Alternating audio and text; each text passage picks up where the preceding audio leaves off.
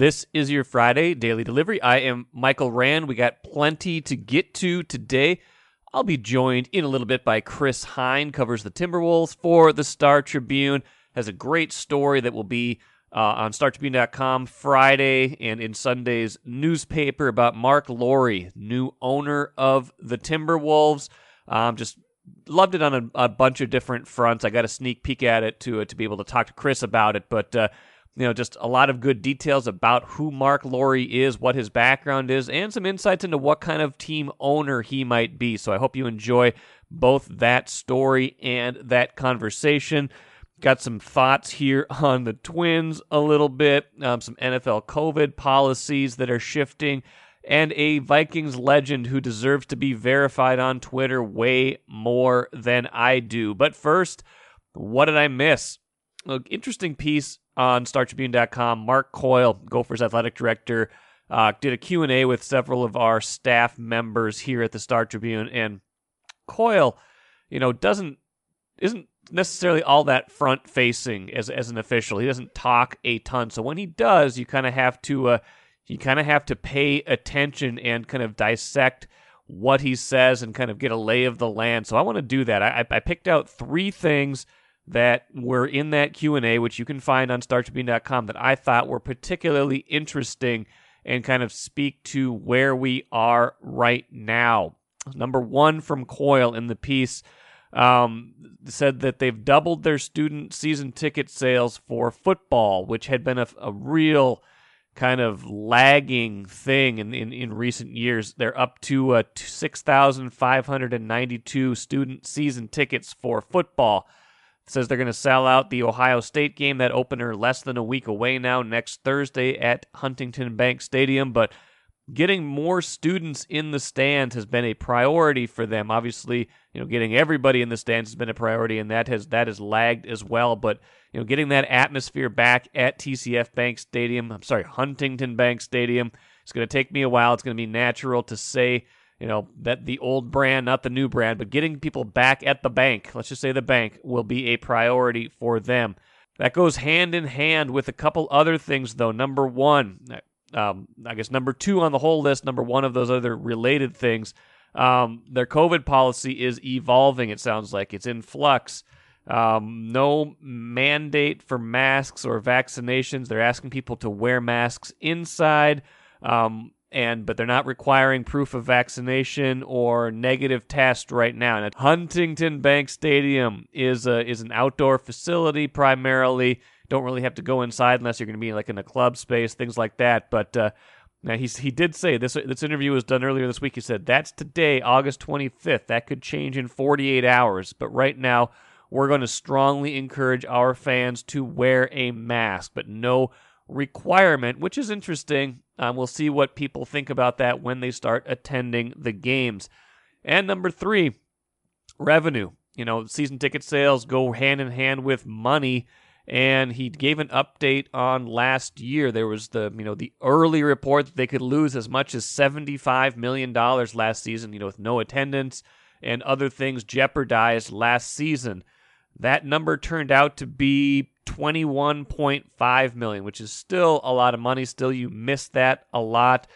He said he thought it might be more like $35 to $45 million as they got things going, but that It ended up being a lot less than that for various reasons, including getting football you could at least played and getting some of their TV and media revenue. So relatively good news, I guess. So if you're talking about the overall health of the program, but again, everything's still kind of tenuous this season. If they're planning for more of a normal revenue year, they're gonna have to watch the variant right now, watch Delta, see how that is going to impact, if at all, attendance and other revenue streams that they have, because they really, when you're coming off one year where you've lost over $20 million, even if you thought you could lose a lot more, it's important, I imagine, for them to get back into something more of a normal budget cycle.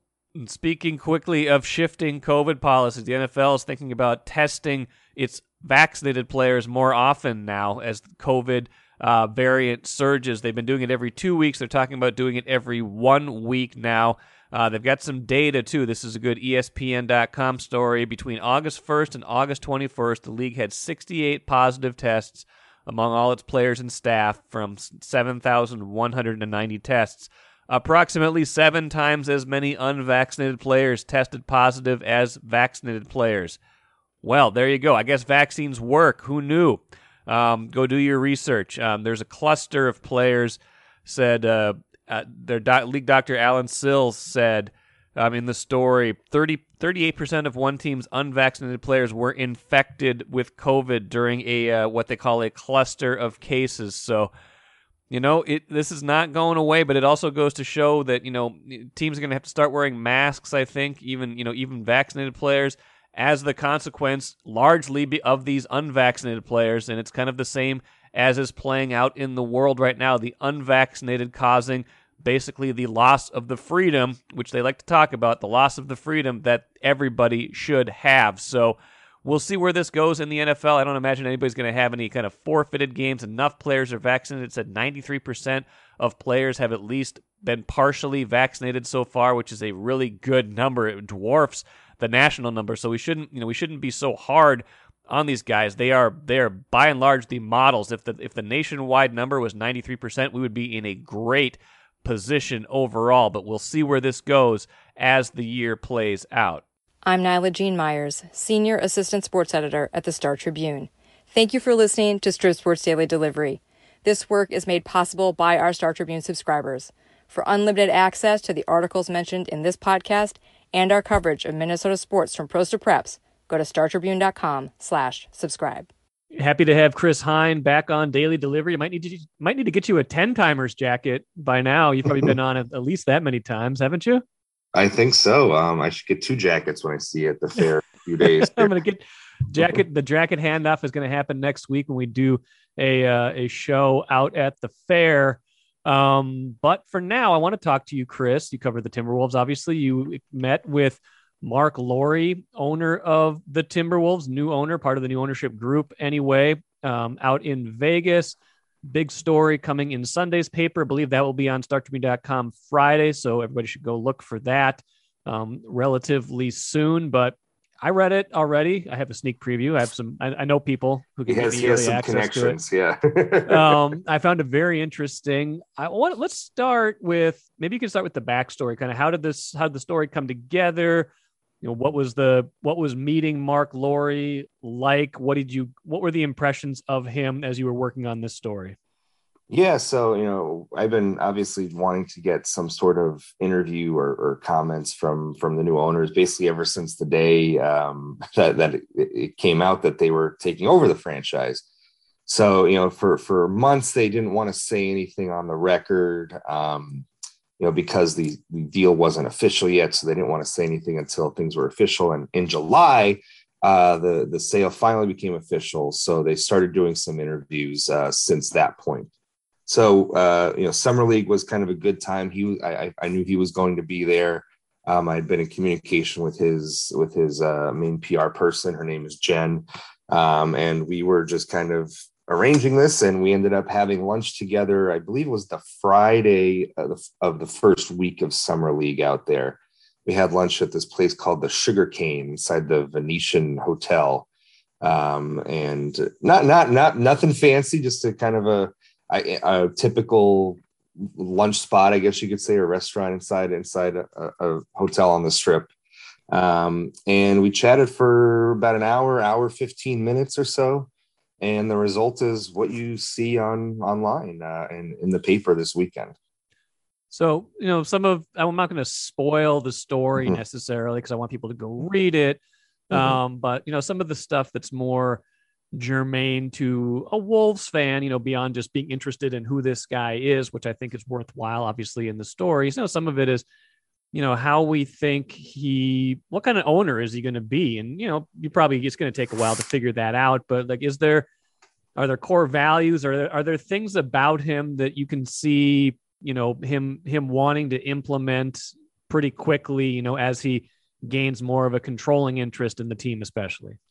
I think the one of the biggest things I came away from that interview thinking is he is going to try and take whatever notions that are out there about the Timberwolves, that what they're, big free agents don't come here, they don't want to come here because it's cold, and things like that. And he's basically kind of rejecting these as excuses for why maybe there hasn't been a lot of success for this franchise, and trying to turn these things on their head and try to use them as an advantage going forward. That's one of the big things I came away from.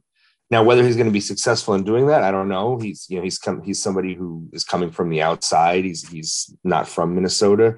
He's trying to learn as much as he can about the culture of Minnesota, the culture of the Timberwolves and Lynx, and the culture of the NBA at large. And so he's undergoing this process. He's trying to talk to everybody in the organization. One of his associates, a woman named Jessica Agarwal, is trying to glean this information. And through that process, they're going to try and come up with, these 3 core values that he has implemented at all of his other companies operate on. And so the story kind of a small part of the story talks about what that process is like. That was interesting. You talked to Jerry Rice for this story because he has a connection to Laurie. You talked to Alex Rodriguez for the story because that is the other kind of half of this ownership group. I'll talk about the A-Rod connection for a minute. Just how do you think those two, I'm sure we'll know more as they get into this a little bit, but the relationship between those two doesn't seem necessarily obvious to me. Just, two guys with money, I guess, but one's a front facing a little bit more. But how do you think the dynamic there works? It'll be interesting to see. It's definitely going to be. Mark has obviously no real track record in terms of sports ownership or anything like that, and it's always interesting to see how corporate ownership and corporate success in the business world translates to the sports world, because the goal isn't always the same. I mean, the goal of a sports franchise is to make money, of course, but it's not the only goal of a sports franchise. You've got to you want to produce wins, and financial success and wins don't always align. So A-Rod has said that, his experience in sports will help provide some of the missing the missing puzzle pieces in terms of like what Mark wants to do. I think the quote that I have in the story is that A-Rod said, we're going to be like 1 + 1 = 3 when it comes to like my sports background, his business background, and trying to get everything elevated to the next level. So that's kind of what they've said.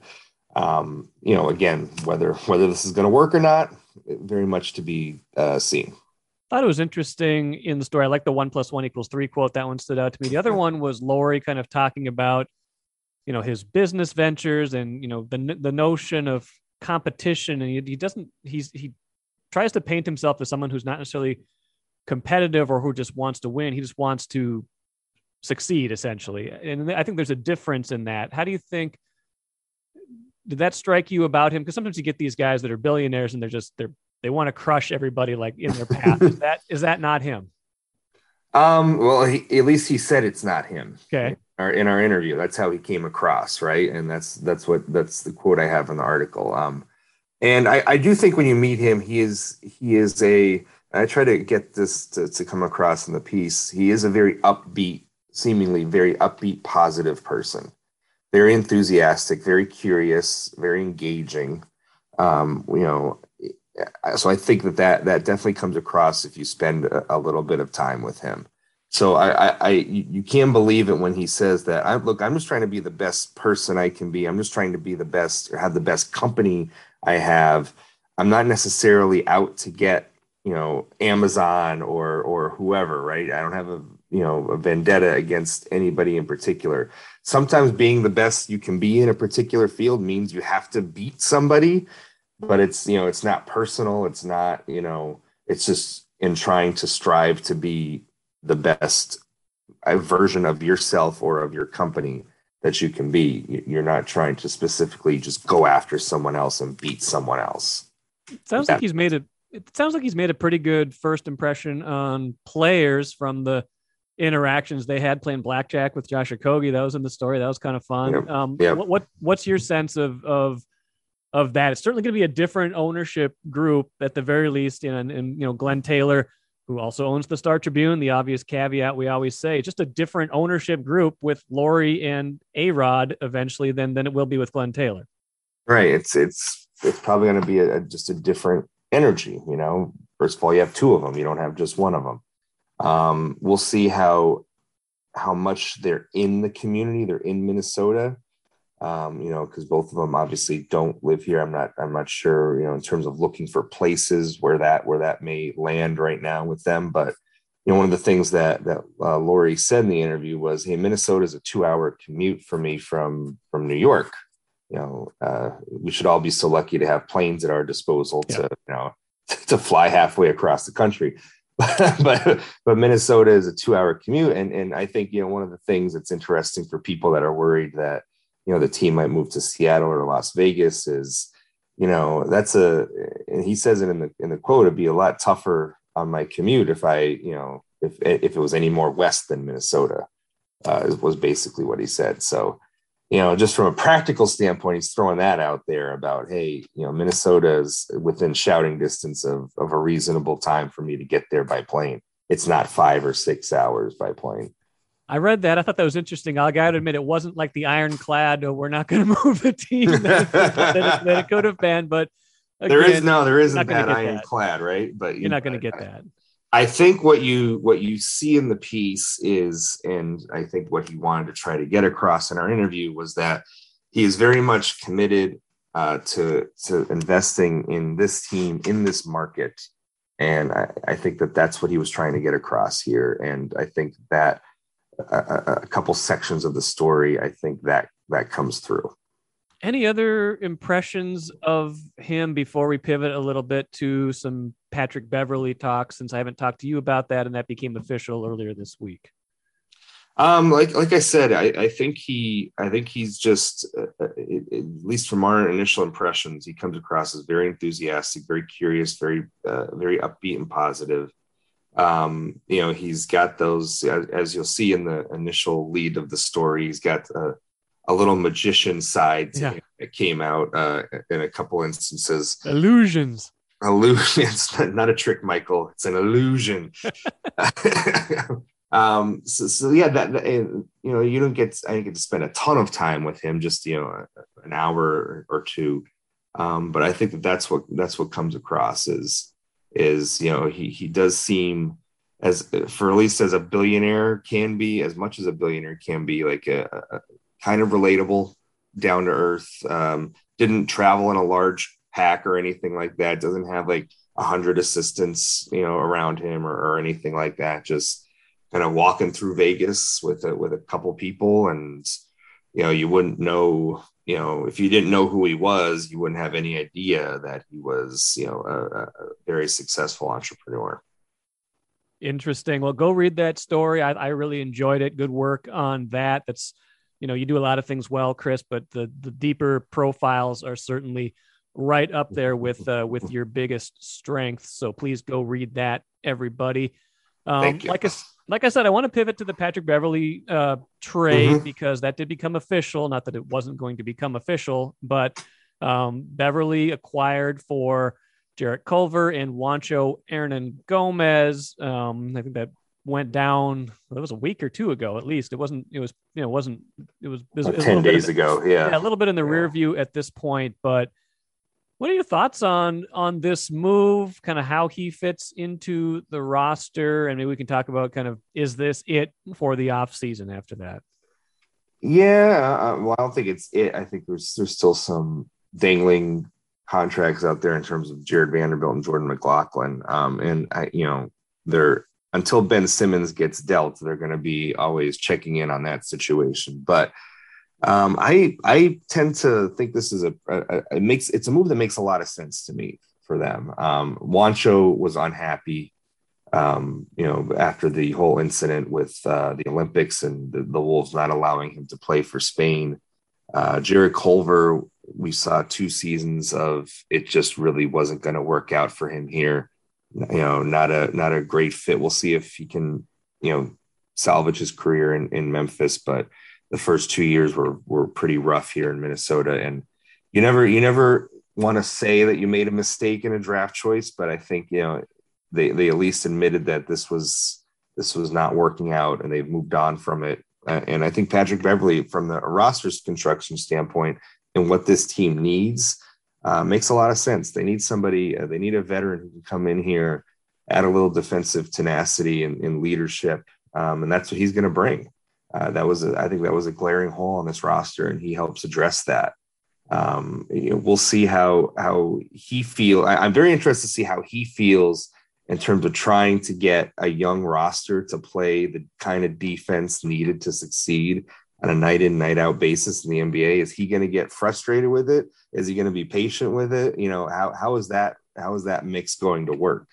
Because this roster, I'm not sure how much it enjoys playing defense, and we're going to see how that how that interest level increases this year or doesn't. Well, there's certainly no precedent for a veteran guard getting frustrated with the amount of defense that gets played here, is there? I can't think of a single one. No. I've wiped some periods of time from my memory, so I'm not certain. Maybe I'll wake up in the middle of the night and think of a situation. Well, if he grabs the third teamers and starts challenging everybody, we'll know that we're in for a wild ride. But I like the fit too. I think he's not Jimmy Butler. Obviously, this is not that level of move, but he's a guy that in the right role.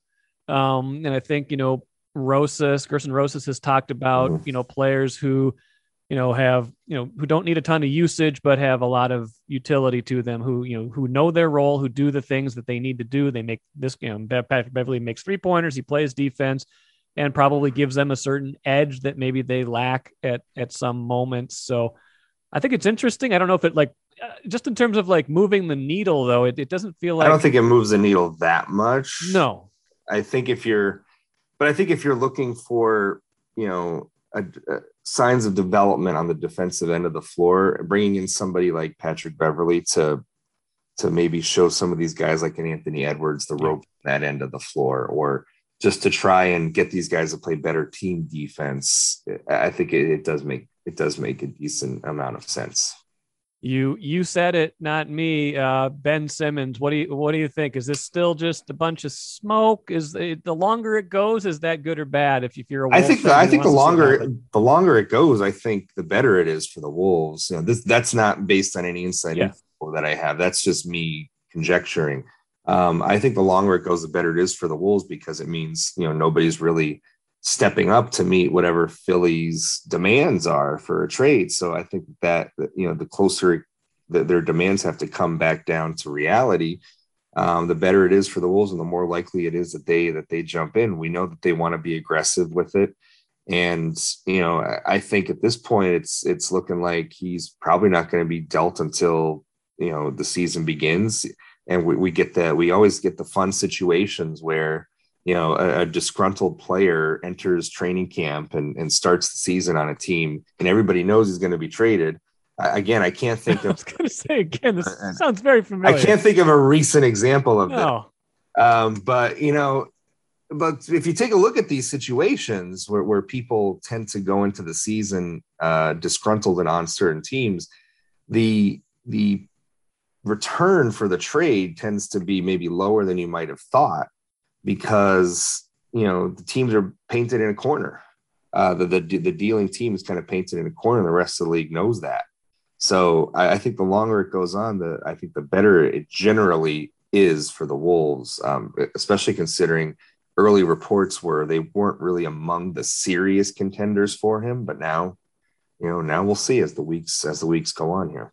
You mentioned Jared Vanderbilt. That seems like not a slam dunk, but a good possibility that he comes back. Be curious if Jordan McLaughlin is back too, or if they like someone from summer league or anything like that as like a third point guard, since Beverly kind of fills the backup role more or less. Anything else on the fringes of the roster? Are they done at power forward? Is this kind of it, do you think? Aside from Vanderbilt, of course. Aside from Vanderbilt, yeah, I think so at this point. I mean, when they're not going to be really signing anybody big, it's just going to be trades from here on out. And now that the Beverly and Prince trades are official, I'm not certain on the exact dates that they could be mixed in trades, but it's probably not for a little while. So I think we're done in that regard. So yeah, but I think the big thing is they you look at it and they didn't really sign any bad contracts. I guess you could point to that. And they are making a huge bet on internal improvement. We'll see whether that bet pays off or not. Speaking of bets, last thing, a lot of the Vegas over under totals are like 33.5 wins. I've seen 34.5 at one place. A lot of Wolves fans are like, "Oh, that's too low, easy money." Y'all loved it. I've seen this discussion on Timberwolves Twitter for weeks at this point. Like, you guys need something else to talk about. I've been told the Beverly trade there wasn't really anything else to talk about. But does that number feel about right to you? I guess. Yeah, I mean, I don't see why not. I mean, this team has not proven it's a 500 team on a consistent basis yet, and God forbid, D'Lo or Cat gets hurt. Watch out what might happen if it happens, right? So yeah, I think that feels right. 34 wins. Like this team has not proven that they're capable of playing 500 basketball yet. So exactly. Yeah. My point on Twitter, Wolves fans, was go ahead and have optimism. Just don't bet on it, because 14 out of the last 17 years they've been under. Don't forget that. Chris Hine, great story on Mark Lowry. Find that Friday on StarTribune.com and in Sunday's newspaper. And we will see you at the fair next week. Thank you, Michael. Good stuff from Chris Hine as usual. Please do go read that story on Mark Lowry. Should be on our website sometime Friday morning. And we'll be up for quite a while, and then you can get it in the print edition on Sunday as well. Chris teased me a little bit about those over-unders. It's one of my pet projects. I found it's a way to get into the Twins a little bit too, because that 33.5, 34.5 Wolves number, that is not a high bar to clear. We've been talking about how bad the Twins are all season right now, 55-72 after getting clobbered by the Red Sox once more Thursday. I think the final was 12-2. And by the way, they said Chris Sale had an immaculate inning. Nine pitches, 9 strikes, 3 strikeouts. I'd never heard that term. I'm a huge baseball fan for 35, 40 years. I'd never heard the term immaculate inning, and that just got thrown around like it was just everybody knew what that word was. Everybody knew what that term was yesterday. I'm like, what is that? Immaculate inning apparently is where you have 9 up, 9 down, 9 strikes, and 3 strikeouts, and there you go. So back to the original point, though. Twins 55-72 right now. That is a winning percentage of .433. The Wolves played .433 basketball this year. They'd win 35.5 games. They'd go over. So the worst season that we could imagine for the Twins would still be the over for the Wolves, showing you what a low bar it is, and they still might not get there if history is any indication. Let's end with the cooler. Alan Page, Vikings great, former Minnesota Supreme Court Justice, won the Presidential Medal of Freedom in 2018, Pro Football Hall of Famer. I would say that makes him pretty notable. Twitter, on the other hand, disagrees. Apparently, Alan Page was trying to get his page on Twitter verified, ACPage_77. Got this message from Twitter. This account will not be verified at this time because the evidence provided did not meet our criteria for notability. As a result, we could not reliably verify that the account associated with the request is a notable person, organization, or brand. And Alan Page screenshotted that message and wrote, "Not notable, hashtag not notable," at Twitter. Of course he's notable. I just rattled off the long list of things he's done. Supreme Court, Medal of Freedom, Pro Football Hall of Famer. Like, I'm verified. A lot of people in the media are verified. But all I do is write about sports and eat tacos and talk about jumpsuits. I mean, this is pretty silly. And, being verified isn't the greatest thing in the world. It's fine. But it's kind of nice to help protect your account, protect things like that. You get certain things that are better. So I hope he wins this battle, and I will gladly give my check mark to him if he would like. That will do it for today. Should be great stuff coming up next week. I think we're going to have a couple bonus shows, too, from the State Fair, hoping that all comes together. So could be a very busy week on Daily Delivery next week. Look forward to it. Have a great weekend. We'll catch you again on Monday.